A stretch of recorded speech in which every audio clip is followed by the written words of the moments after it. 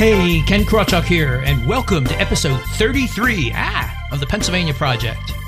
As you may know, here at the Pennsylvania Project, our vision is a better Pennsylvania. To achieve that vision, our mission is to boldly showcase the political, cultural, and/or environmental challenges facing contemporary Pennsylvania, and to relentlessly pursue correct solutions. But more important than solving the problem correctly is to solve the correct problem. You got a problem with that? I don't. We have an unusual episode planned for today, and like all episodes of the Pennsylvania Project, it's divided into 3 parts. You, them, and me. Part 1 is all about you, your opinions, your solutions, your questions, whatever. And rather than a call-in format, we are an email-in format. So if you have something to say, you can contact us at PennsylvaniaProject.com, and you can always listen to us there too, or in iTunes or whatever your favorite podcast provider may be.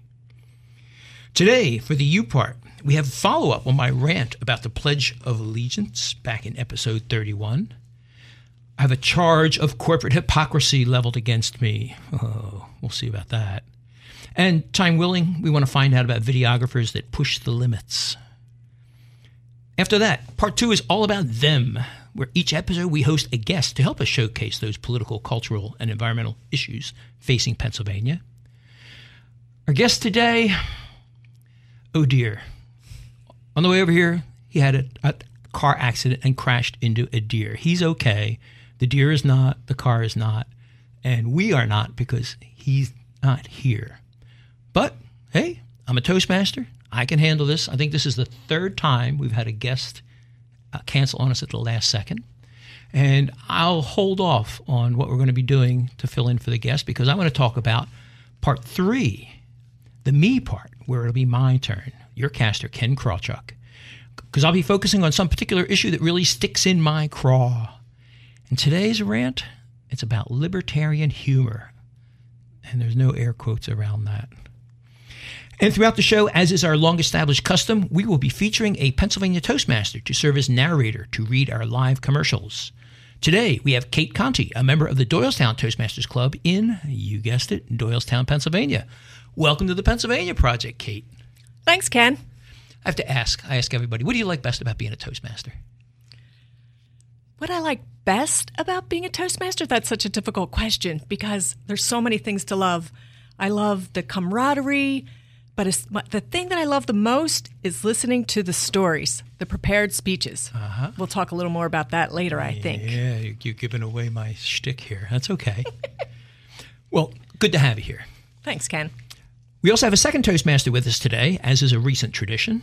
Somebody's going to help us read and respond to whatever comes into our mailbag and join in the discussion with our guest. Wait till you see who our guest is going to be. The role, we call it cohort. And today's cohort is no stranger to the Pennsylvania Project. She was our cohort in episode 29, about a month or so ago, and she was narrator way back in episode 16. And of course, she's a Toastmaster too, and a member of the ETS Toastmasters, one of my clubs, Margaret Sassooni. Welcome back to the Pennsylvania Project, Margaret. Thank you, Ken. I missed you so much. I had to come back again. Like a toothache. No, not really. No, why do you like coming back? You were very nervous the first time.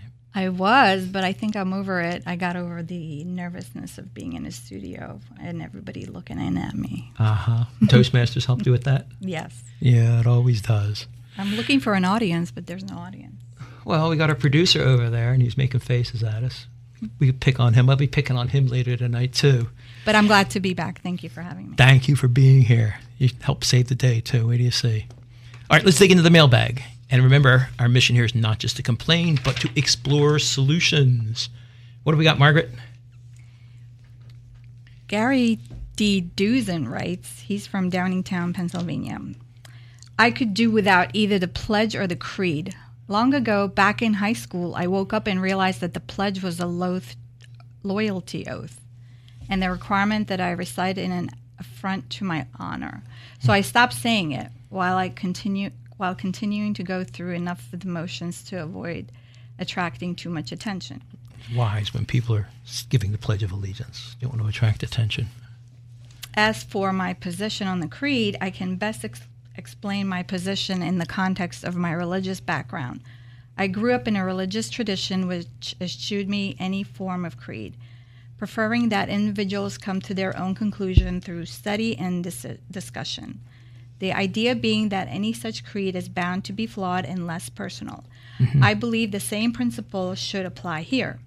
Inform people about how America works and doesn't work, and let them study the facts and the history for themselves, and let them come to their own conclusions about what they believe. Amen, Gary. There's nothing I would want to add or subtract to your summation there, because if I won't insult you by saying it, I think you have an excellent creed there. And to give some of the listeners some background, back in episode 31, I did a rant about the Pledge of Allegiance, and I'm certainly not going to repeat everything I said about it. You can go listen to the end of episode 31 if you're interested. But what I did was I walked through the pledge word by word and explored the plain meaning of what it says, about how contradictory it is, how offensive it is, and why I have not pledged allegiance in almost 20 years. I'm going to skip all that. But there's one thing I don't want to skip, because the point of the whole rant was that we should have a replacement for the Pledge of Allegiance. It's something called the Americans' Creed. The Americans' Creed was written in 1917 by William Tyler Page, clerk of the House of Representatives. They had a contest to find out who could write the best pledge back in the day. And it was a great job, because the creed that Page wrote, it avoids virtually all the pitfalls in the Pledge of Allegiance that I was ranting about a couple of episodes ago. But I don't want you to take my word for it, because I'm not going to skip over this part. I want you to hear it for yourself if you missed it before. Margaret, will you please do us a favor and read the Americans' Creed? I believe in the United States of America as a government of the people, by the people, for the people, whose just powers are derived from the consent of the governed, a democracy in a republic, a sovereign nation of many sovereign states, a perfect union, one and inseparable, established upon those principles of freedom, equality, justice, and humanity, for which American patriots sacrificed their lives and fortunes. I, therefore, believe it is my duty to my country to love it, to support its Constitution, to obey its laws, to respect its flag, and to defend it against all enemies. Yep. So what do you think? Much better? Yes. I love this. I don't know if you know about this, Ken, but I wasn't born in the United States. I was born in the country of Georgia. And as a child, my parents traveled to many countries, and I learned to assimilate within those countries. But as an adult, I realized there's no country better than America. So I'll get up there and I'll say the Americans' Creed anytime. And, you know, in part of Gary's creed there, he says he thinks that be something here. You should inform people about how America works.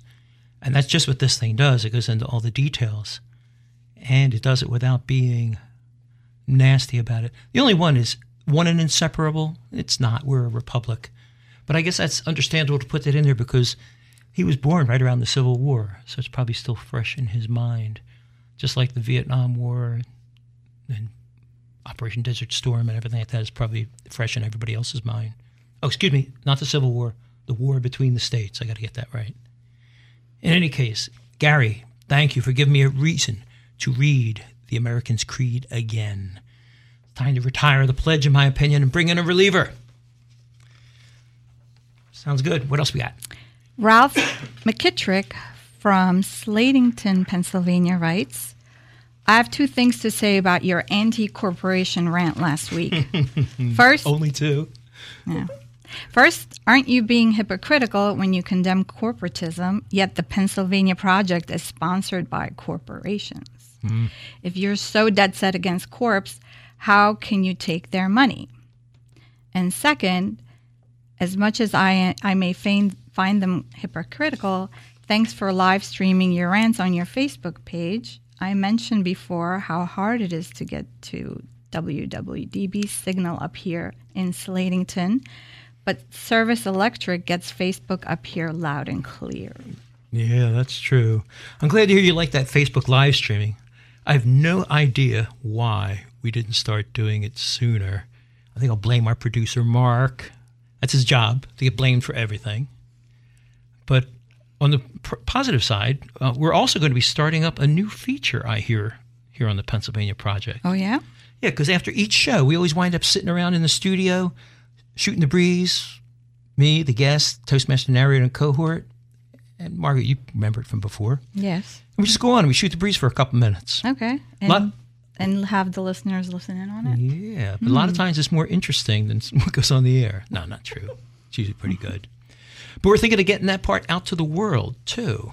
I don't know what we're going to call it. I like it. The Post-Pennsylvania Project or something like that. Maybe we can have your listeners chime in on what we should call it. Yeah. Well, we're always open to suggestions. But we're still working out the details because this question is studio time and distribution time, and are we going to live stream it? I don't know. Stay tuned. We'll get back to that. Anyway, that's second half of Ralph's question. Coming back to the corporate question. Ralph, you are correct. There's definitely an element of hypocrisy to it all. But, to be honest, it's a damned if you do, damned if you don't kind of a situation. Because it's the same lawyers who gave us those corporations, as I mentioned in my rant back in episode 32. They also gave us a bunch of other bad laws. And one of the bad ones is the punitive damages. Like the woman who spilled McDonald's coffee on her lap and she wound up winning millions of dollars because it was hot coffee. Well, duh. I remember that one. Man, oh man. It's almost apocryphal, that story. But I got another one that's similar. It's a lot closer to home, and it's bluntly true because I had a relative who tripped over a broom in a department store. She wasn't hurt or anything, nothing serious, just fell down. But right off the bat, she says, I'm going to sue. And I said, why? Because you weren't watching where you put your big feet? And she didn't respond to my snarky sarcasm. Smart move on her part. But you know what? She sued anyway, and she won $10,000 for not watching where she put her big feet. That's crazy. It is. She had this ticket to the legal lottery, and she won. Anyway, background story, because coming back to the question of hypocrisy, this is the 33rd episode of the Pennsylvania Project, and I've stepped on some very large toes in those preceding 32, such as talking about our racist court system, our murderous police forces, not to mention corporatism itself. But under our arcane legal system, I'll bet there's something somewhere back in those 32 preceding episodes that some judge somewhere can be convinced that it's not politically correct enough for him or her. Take, for example, my guest in episode 24, Konstantin Davinsky. He's a firearms manufacturer. You're nodding your head. You were here for him? Yes, I heard him. Oh, that was great. Mm-hmm. He was here with a fully automatic AR-15. His company makes them for the police force. Really, really cool. It's funny because even the station engineers wanted to get out here and hold the thing. Well, getting to the point, all it would take is one slip of the finger with that gun or one slip of the tongue with the microphone, and here comes the lawsuit. There goes my house. There goes my car. There goes all my life savings, paying hundreds of dollars an hour to a lawyer who's not worth hundreds of dollars an hour, in my opinion. See, now the lawyers like me too. But since it's a corporation sponsoring the show, all anyone can do is attack the corporation, not innocent old Ken. My only crime is telling the truth and solving the correct problem. So the bottom line is I'm using their manufactured legal loopholes to defend my right to free speech. Ralphie, it's self-preservation, 21st century style, and we have the lawyers to thank. Let's see. Do you know? We've got another one from Bob Small. Bob's going to have to wait. All right. We're coming to that point because we got to get it moving along. And on that legalistic note, that's going to have to do it for the you portion of episode 33. We're going to pause for this information, and when we return, we will be visiting with today's guest. Wait to hear who it is. Did you hear the latest news? Almost 2/3 of all federal spending now goes to pay for the welfare state. More than $2.2 trillion, which just about equals federal income. Do you realize what that means? Virtually all tax revenue is now being consumed by the welfare state. But how do we rein in that runaway spending before it destroys America? The answer? The separation of society and state. That's the premise of the new novel, Atlas Snubbed, an unsanctioned parody sequel to Ayn Rand's Atlas Shrugged. Atlas Snubbed presents a workable alternative to the welfare state as we know it. Atlas Snubbed expertly extends Rand's epic story of a looter's world snubbed by the men of the mind, bringing to life a crumbling post-apocalyptic world where no one need ask who is John Galt, because now they know. Atlas Snubbed, available at all online bookstores or through atlassnubbed.com. Read it today before it's too late. Here's an interesting question. What do you think of these three ideas? Number 1, people have at all times an inalienable right to alter, reform, or abolish their government as they think proper. Number 2, juries shall have the right to determine the law as well as the facts. Number 3, the right of the citizens to bear arms in defense of themselves and the state shall not be questioned. Do those words sound like there's something taken from a Hollywood political thriller? Well, they're not.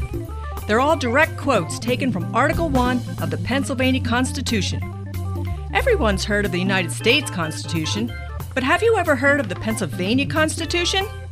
Have you ever read it? But most importantly, was it ever taught to you in school?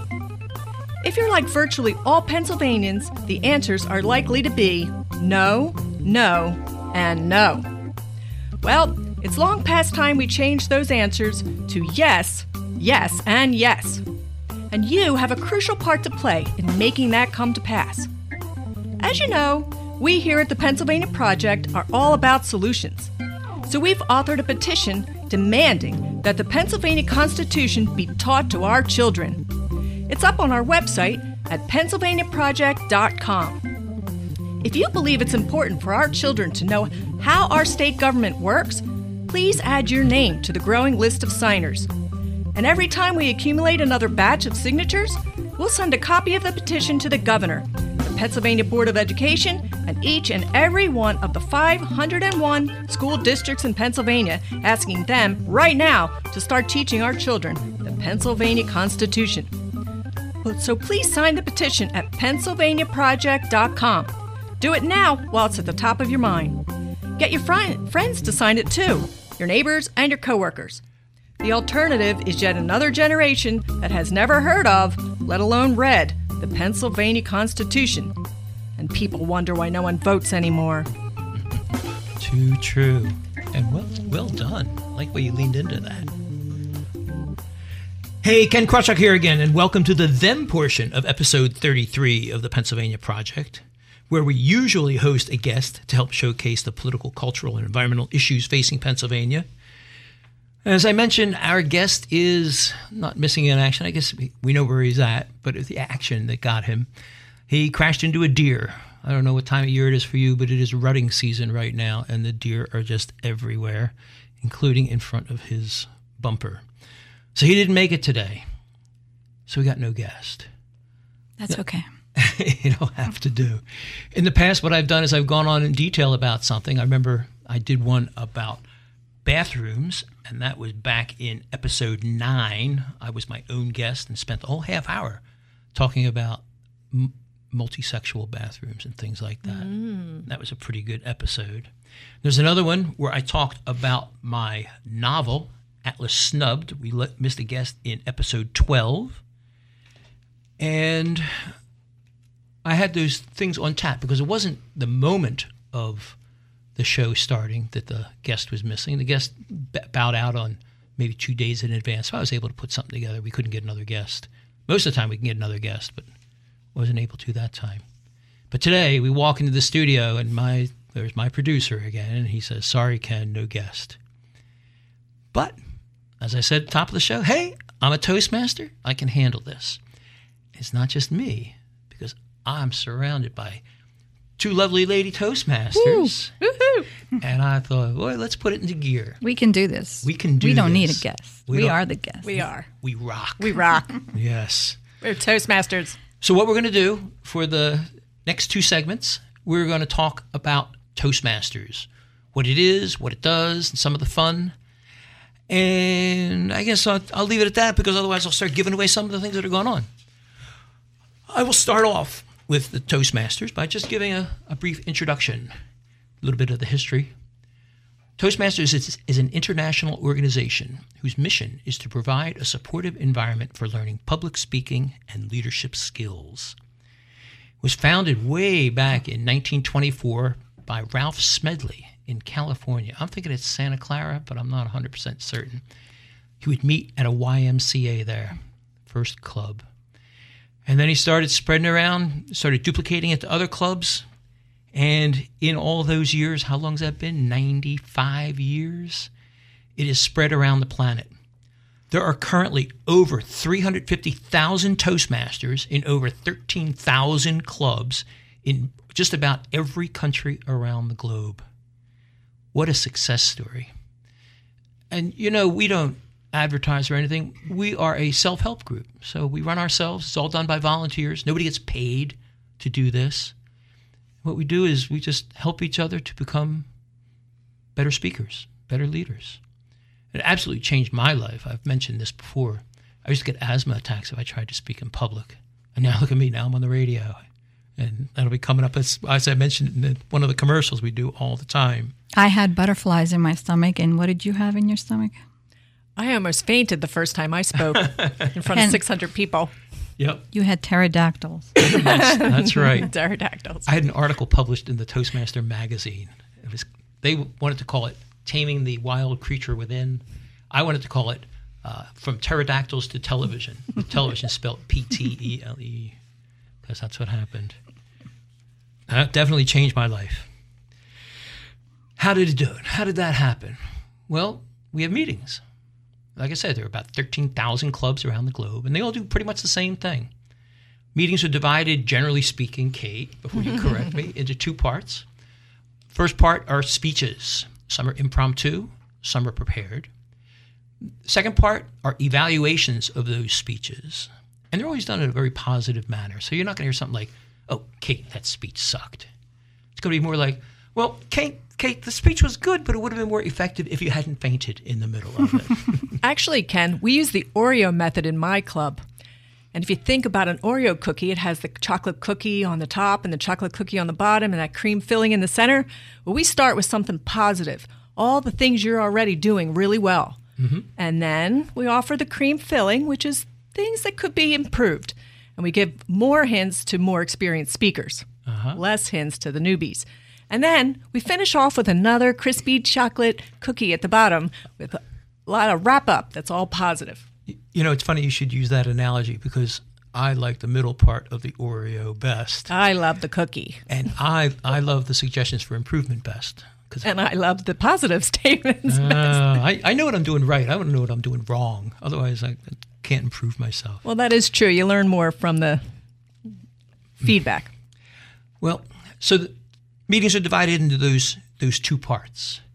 And like I said, we have prepared speakers, impromptu speakers, and the evaluations. And I'll save some of the speaking of the evaluations because I want to ask, we'll start with you, Kate. What part of the meeting do you like best? Well, Ken, I love the speeches, the prepared speeches especially, because there's an infinite variety of topics and life stories that I'm exposed to, so many different perspectives. They're motivational stories, inspirational stories, and you learn a lot while you're at it, things you've never expected. So there's no limit on what you can talk about? There actually technically is no limit to what you can talk about in Toastmasters. Of course, you want to use common sense. You don't want to offend people. You have to know your audience, but there is technically no limit. I always say that if you can say it in front of your mother, it's okay to say it in front of a Toastmasters club. But some people said, you don't know my mom. We did have some speeches that had to be screened, though, so not everything will fly. Yeah? Who does the screening? I've never heard of screening. Yeah, I've never had a speech screened. The elder, more experienced Toastmasters. I don't know. Nobody's ever screened anything I said. And I started Toastmasters with political speeches. My second speech was about abortion, of all things. That's that can be tricky. It was, but I was practicing for a political appearance. Mm-hmm. And that's the nice thing about Toastmasters is you can practice your prepared speeches. You can practice that sort of stuff. You can really make it whatever you want. And I'm about to do that. I'm going to practice a 5-part thing that's going to appear here on the Pennsylvania Project sometime in the near future. It's about participatory democracy. Wow. Yeah. And that brings me to one of the other things that I love about the prepared speeches, and that is that you learn so much, things you never expected to learn. For instance, recently at one of our meetings, one of our members talked about how to succeed at investing. And previous to that, I thought I was an investment dummy, a financial dummy. I mean, really and truly, I don't know what I'm doing. But I listened to his speech and he inspired me. And I ran home and I bought the book that he recommended. And I was able to clean up my investments and take control. And now I feel like I'm not a complete dummy. I'm doing, and I keep checking, and I'm doing about as good as my previous investment advisors were doing. So, wow, there you go. So you never know what you're going to learn. You never know. You never know. Meeting. My Drexel Club is interesting because most of them are science majors, and you should hear some of the stuff that they talk about. Margaret, what do you like what's your favorite part of a Toastmasters meeting? Let's see. I like the table topics part of it. What is the table topic? Okay, let me tell you what it is. It is the part of the meeting that takes place where the table topics master will ask you an impromptu question. They first go about it by asking for a volunteer or a victim, right? Yeah. So you volunteer, you raise your hand that you want to answer an impromptu question. You go up in front of the meeting and you get asked anything that the table topics master comes up with, and you have about 1 to 2 minutes to answer it. So it could be anything question, like if you had a choice to have dinner with anybody living or dead, who would it be? What is your favorite country to visit? You know, where, if you had $1 million, how would you spend it? Questions like that. And I think a lot of people are frightened of this very portion, but if you have canned speeches or canned answers, I should say, in the back of your pocket, you can easily answer those questions because they can be reoccurring. If you think about it, what's your favorite vacation or what's your favorite country? You could easily answer that in 1 to 2 minutes. Do you know, table topics is the reason I joined Toastmasters, because I wanted to get involved in politics and I wanted to learn how to get those cold questions. You know, Ken, what do you think about X? Well, X is a letter nobody uses a whole lot of. It's way down there at the end of the alphabet, or whatever it is. I wanted to be able to practice that, to make sure that I could do that.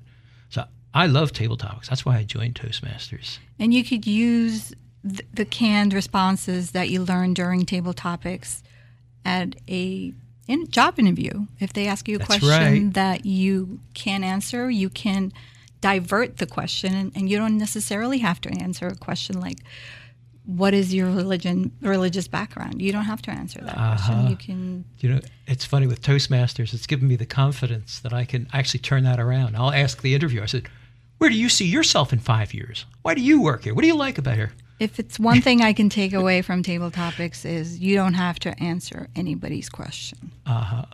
Definitely true. Well, my favorite part of the Toastmasters meeting is, as I was just saying to Kate, the evaluations. That's why I'm there, because I just want to improve myself, and self-improvement is what it's all about.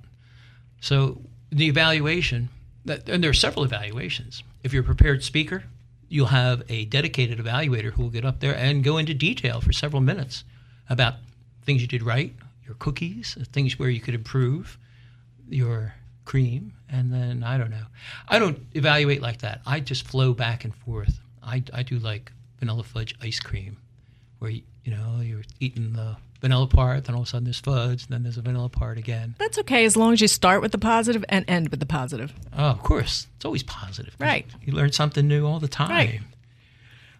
But the evaluation that I really like, and it really struck home for me at my very first meeting, is the counter.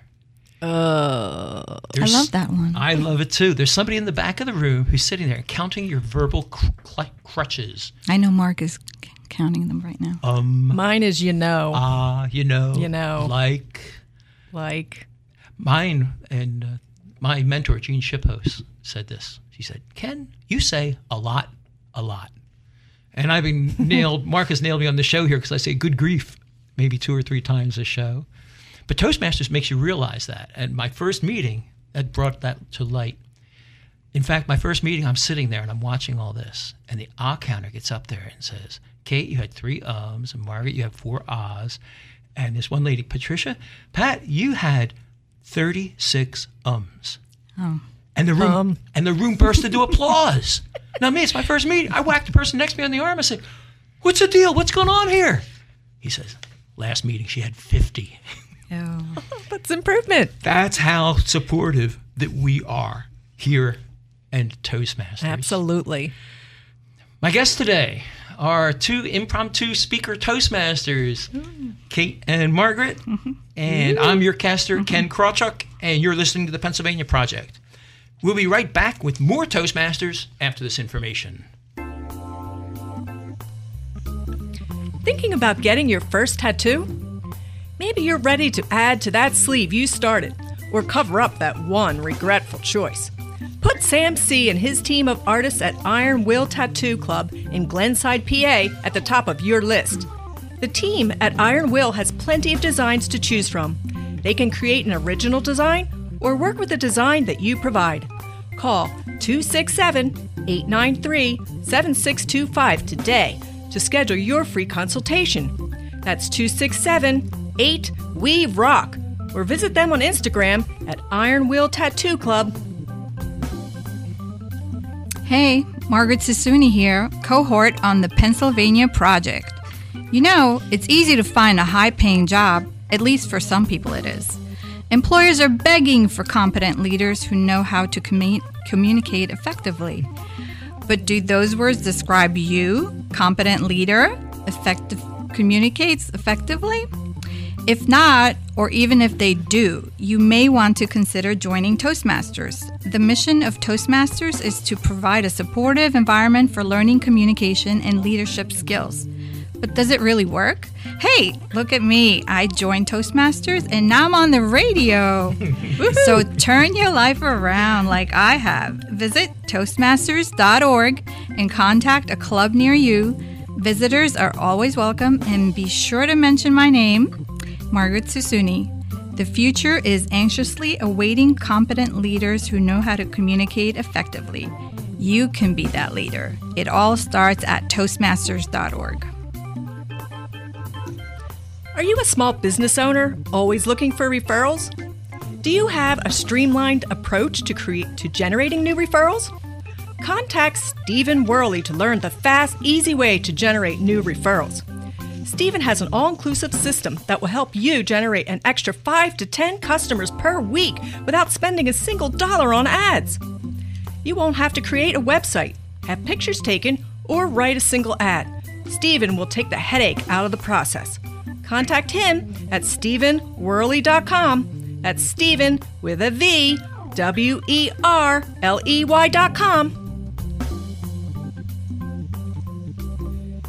Do you have the financial freedom that you imagined you would have? At AJ Freedom Financial, we're dedicated to serving you while helping you achieve your financial goals. We offer planning and investment advice on everything from college and retirement planning to a rollover 401k. Please call 866-383-6899 to learn more. The top priority at AJ Freedom Financial has always been and always will be our clients.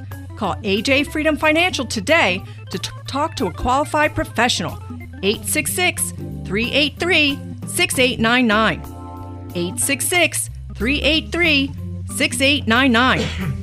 AJ Freedom Financial, helping Pennsylvanians achieve financial freedom from the man. Securities and investment advisory services are offered through Gradient Securities, LLC, member FINRA/SIPC. Insurance products and services are offered through the AJ Freedom Financial. AJ Freedom Financial is not affiliated with Gradient Securities, LLC.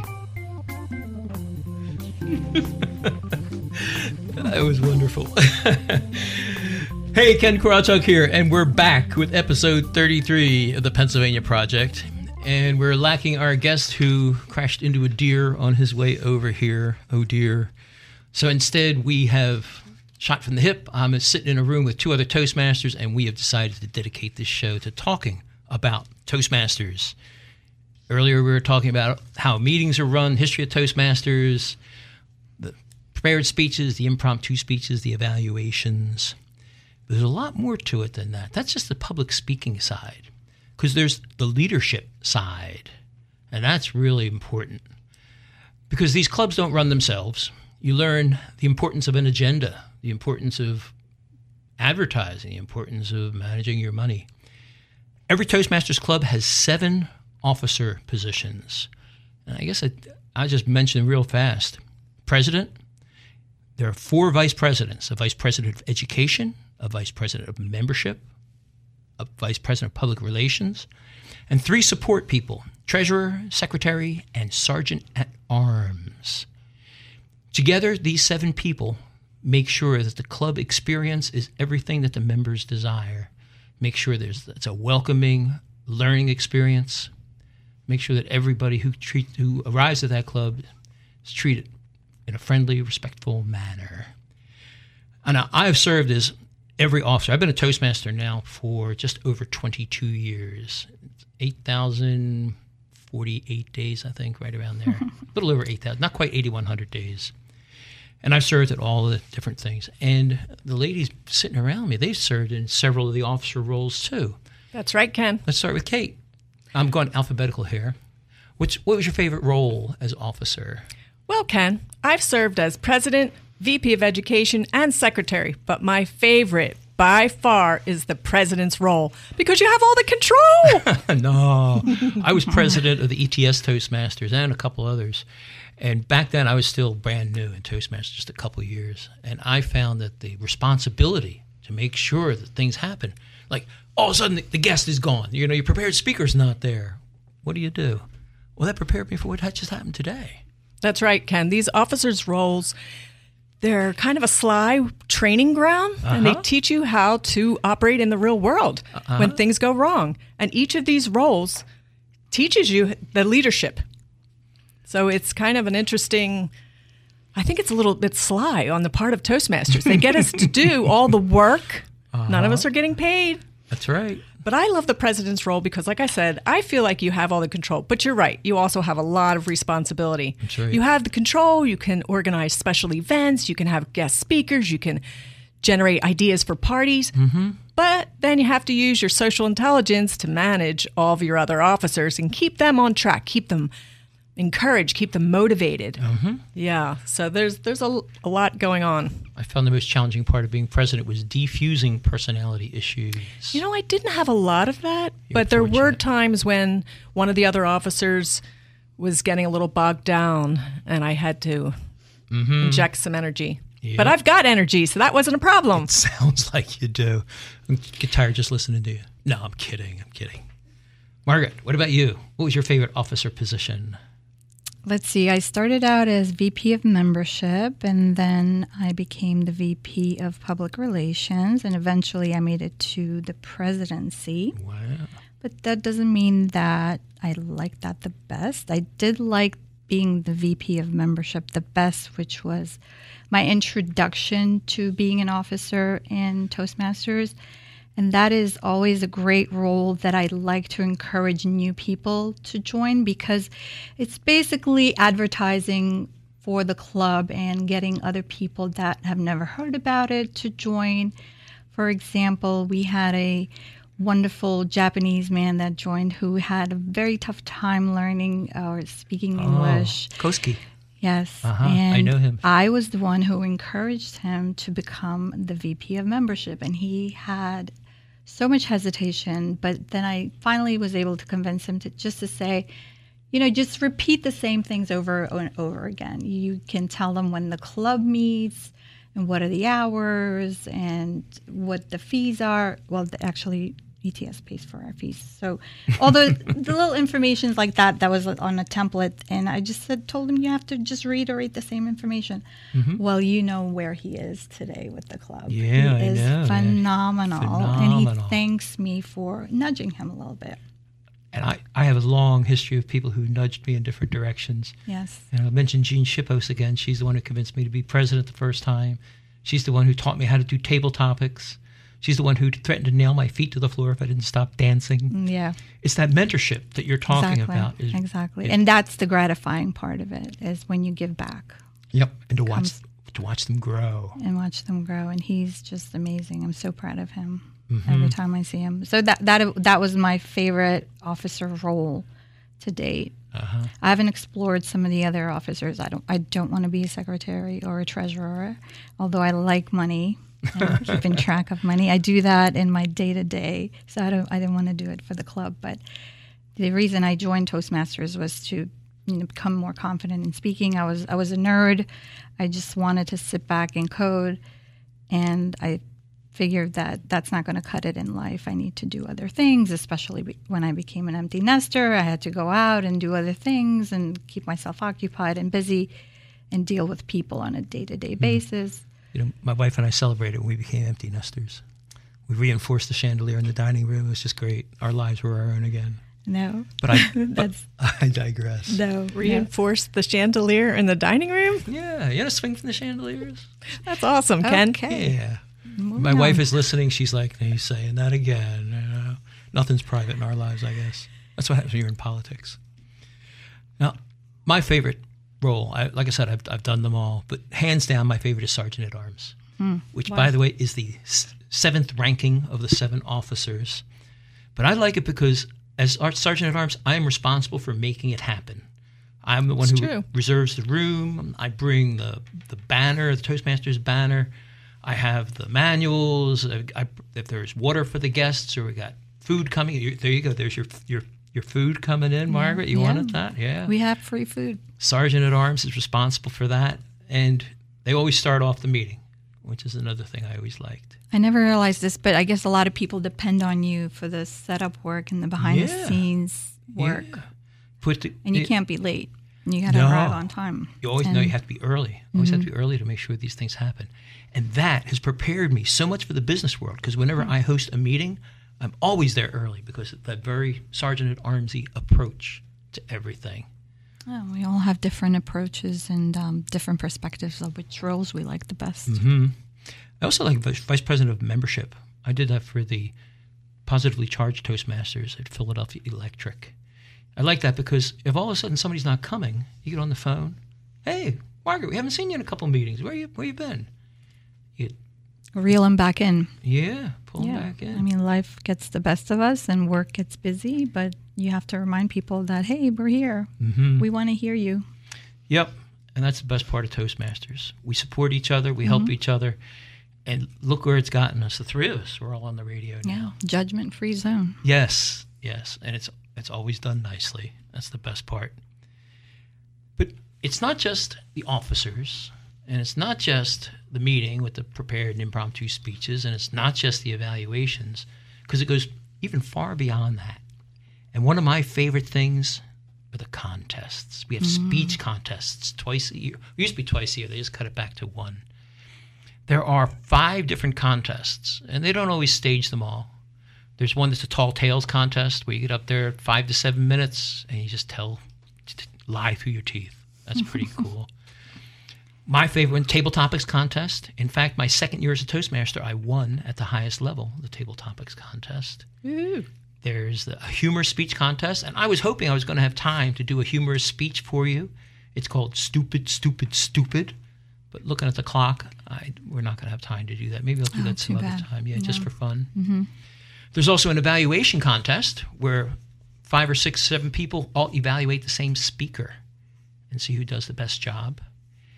But the big one is the International Speech Contest for the World Championship of Public Speaking. Ooh. Yeah. Mm-hmm. And I've been in all of them. I've won all of them except the World Championship. That's pretty impressive, Ken. Thank you. I have you people to blame. You're the ones who taught me. Hey, and these are all available on YouTube, so if people wanted to see what an international contest speech sounded like, I encourage everyone to go out on YouTube and just look it up. They're just and you can see some of mine. Mind-blowing. If you type in my last name and stupid, stupid, stupid. Yeah, we'll see it too on YouTube. That's on YouTube. Everything. And there's hundreds of them, thousands. And the current reigning champ, world champion of public speaking, is Aaron Beverly. From Philadelphia! He's a local guy, and he's come to our Drexel Club to speak. I invited him on as a guest, but he's got a 9-to-5 job. World champion of public speaking, a 9-to-5 job. We all do. Yeah, it's a shame he's not going to make it. But his speech is on YouTube. Yeah, they're all there. It's a surprising story. Unbelievable story. Well, the unbelievable part is he has beaten me in competition 3 times. You get to the second level, third level, and all of a sudden, there's Aaron. It's like, oh, no. And he beats me, and he beats me again. I actually do strategic competing. I will go to a different area, a different division where Aaron's not competing. Just to avoid Aaron. Yeah, just to hope that he loses before he gets to me, but it's never happened. But now he's world champion. He can't do it anymore. Of the world, yeah. Champion of the world. It's amazing. Think about all those countries. I think we have like 190 countries in the world. Almost every country. I think we're missing Colombia and a couple others. There's hardly any. It's all over the world. Over 13,000 clubs. So Aaron is the best of the world. Over almost 400,000 Toastmasters. And when you go to the international contest, you meet people from all over the world. That's right. And you know what? We can go on. And we have more to say. We have all sorts of things. Before we sat down, we said, all right, what's the show going to be about? We're Toastmasters. We can put it together. And there's still more that we could say about youth leadership, where we actually have Toastmasters for kids. Gavel clubs, where we have Toastmasters in prisons. Maybe just give something to talk about in some future show. But right now, we're not going to have it. I'd like to thank my guests, impromptu guests, Margaret Sassuni and Kate Conti. Thank you. For backing me up now. And that's going to wrap it up for the then portion of the show. We're going to pause for this information, and when we return, I'm going to be ranting about something that really sticks in my craw. Libertarian humor.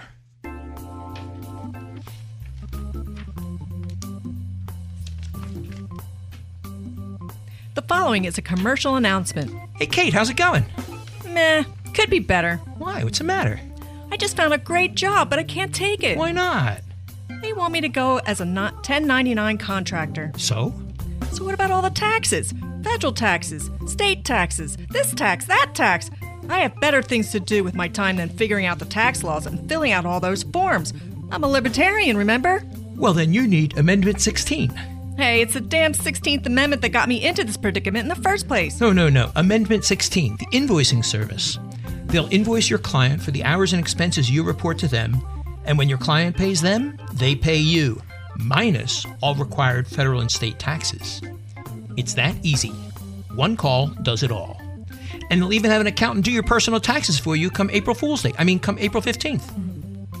And they take care of all the taxes, all the forms? Yep, and they can pass along certain tax breaks, too. Sounds perfect. Where do I find them? On the web, of course, at amendment16.com, with 16 spelled out. That's amendment, SIXTEEN.com. One call does it all. You've been a registered libertarian for years, voted for libertarians even longer, and lived by libertarian principles all your life. Now it's time to take the next step and become a dues-paying member of the Libertarian Party of Pennsylvania. Keep abreast of the march towards liberty in Pennsylvania. Take an active role in making it happen. Maybe even consider running for political office yourself. It all starts with becoming a dues-paying member of the Libertarian Party of Pennsylvania. It's easy, fast, and only $20 a year. So visit lppa.org to sign up today. That's lppa.org. Do it today. A freer future is awaiting. I like the way you do that. Hey, Ken Krawchuk here again, and welcome to the me portion of episode 33 of the Pennsylvania Project, where I get to rant a bit about something that really sticks in my craw. Specifically, libertarian humor. What's funny about libertarians? Lots. Or nothing, depending upon the intent of the jokester, I find. I took a look out on the web, and there are libertarian jokes all over the place. And I was trying to source these back to the original author, and it was just impossible. So pardon me if I miscrediting somebody who created these. But there's a mix of jokes. Some of them are actually accurate and funny. Like, for example, the definition of a libertarian salad: lettuce alone. Cute. Or a takeoff on one of the old standards: how many libertarians does it take to change a light bulb? None. The free market will take care of it. Or I ran into one that I never heard before. What do libertarians call Tic Tacs? They call them ticks because they're against taxes. Sorry. Some libertarian jokes are actually true stories. They're accidentally funny. And let me give you two of them from my political history. This is a true story from my 1994 campaign for state representative. I was out knocking on doors asking for votes, and I ran into this one sweet little old lady. I said, "Hi, I'm a libertarian." And she smiled and said, "That's nice. I'm Presbyterian." Well, of course, people now know who libertarians are, but a true story. And there's another one that I mentioned before, back when I was running for Pennsylvania governor during the Monica Lewinsky days. During some Q&A, this wiseacre in the audience got up and said, "Yeah, I got a question for you. Do you cheat on your wife?" Well, me, I was on my game that day and I didn't miss a beat. And I just said, "Not yet. What did you have in mind?" Again, true story. My wife and I, we still laugh about that. And then there are the libertarian-themed jokes that don't mention libertarians explicitly, but you can hear that libertarian echo loud and clear. Such as this one. What did socialists use before candles? Answer, electricity. Cute. And one from our regular contributor, Bernie McCann, about cops. Cops yelling at the kid, "Stop or I'll bam, shoot." Or the joke, there's one, it's all over the web, about a guy in Washington, D.C. A mugger walks up to the guy wearing a ski mask, jumps into the guy's path and says, "Give me your money." And the guy says, "We can't do this to me. I'm a United States congressman." "Well, in that case," said the robber, "give me my money." Very libertarian, not very funny. But there's some that really stick in my craw because they misrepresent libertarianism. And the teller thinks that's funny, such as this one. Why did the chicken cross the road? The answer, what road? The implication being if there were libertarians, there were no roads. But that ignores the fact that in the days before government roads, private roads were widespread to meet the needs of society. There's a couple others I can get into, but the absolute worst ones are the ones that hold up a mirror to the Libertarian Party and show us for what we really are. There's this one. What's the difference between a libertarian wedding and a libertarian funeral? One fewer opinion. Ugh. Another one that's almost too brutally honest is how many libertarians does it take to change a light bulb? None, because libertarians try and try, but they can never change anything. Ouch. Oh. Ouch. That's also not true.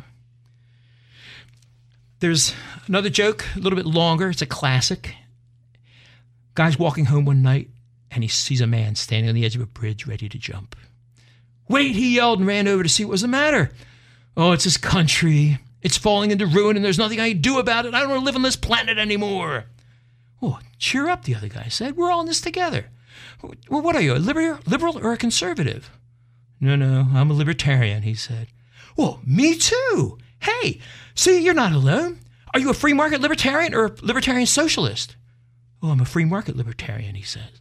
"Oh, same here. Are you paleo-libertarian or neo-libertarian?" "Well, paleo-libertarian."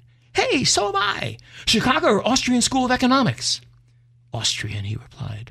"Hey, me too. Hayekian or Rothbardian?" "Rothbardian." "Hey, same as me. Consequentialist or deontological?" "Oh, consequentialist," he said. "Oh, yeah? Die, statist." And he pushed him off the bridge. That one is so true that I had to take a moment to draw a moral out of it. So pardon me if I air some dirty laundry in public about the Libertarian Party. Because you see, that attitude, ladies and gentlemen, has been an undercurrent in the Libertarian Party since I joined in 1993. And it's not just here in Pennsylvania. It's nationwide. I've seen good person after good person chased away by those metaphorical bridge pushers. People who push you away just because they disagree with you down at the 7th or 8th decimal place. And here it is, 26 years after I joined the party, and the same nonsense is still going on. Who's doing this? What Constitution-thumping freedom lover is responsible for chasing away other Constitution-thumping freedom lovers? Well, I call them negatarians. Saboteurs of the soul who sit on the sidelines and snipe. People who put their own pet peeves above the purpose of the party. There aren't many of them, fortunately, but the damage they could do can be immense. I had to mention this today because I got a call this week from one of our best Pennsylvania activists. He called to tell me he's quitting the party because he's had it with all the infighting, all the negatarians, and all their negatarianism. When I heard that, I knew that today I had to at least say something publicly to somehow commemorate his political passing, more in sorrow than in anger. because we just lost another pillar of the party. He certainly solved his negatarian problem correctly, but I'm not sure he's solving the correct problem. What's the correct problem here? The problem is that we libertarians have the best message on the planet, liberty. But until we can somehow sideline these saboteurs of the soul, the planet will never get a chance to hear it. Sometimes we libertarians can be our own worst enemy, and that really, really sticks in my craw. So in the end, I guess the joke is on us, we libertarians. A self-manufactured libertarian joke. Maybe the two old parties have similar woes, I don't know. But I do know this. They say it ain't easy being green.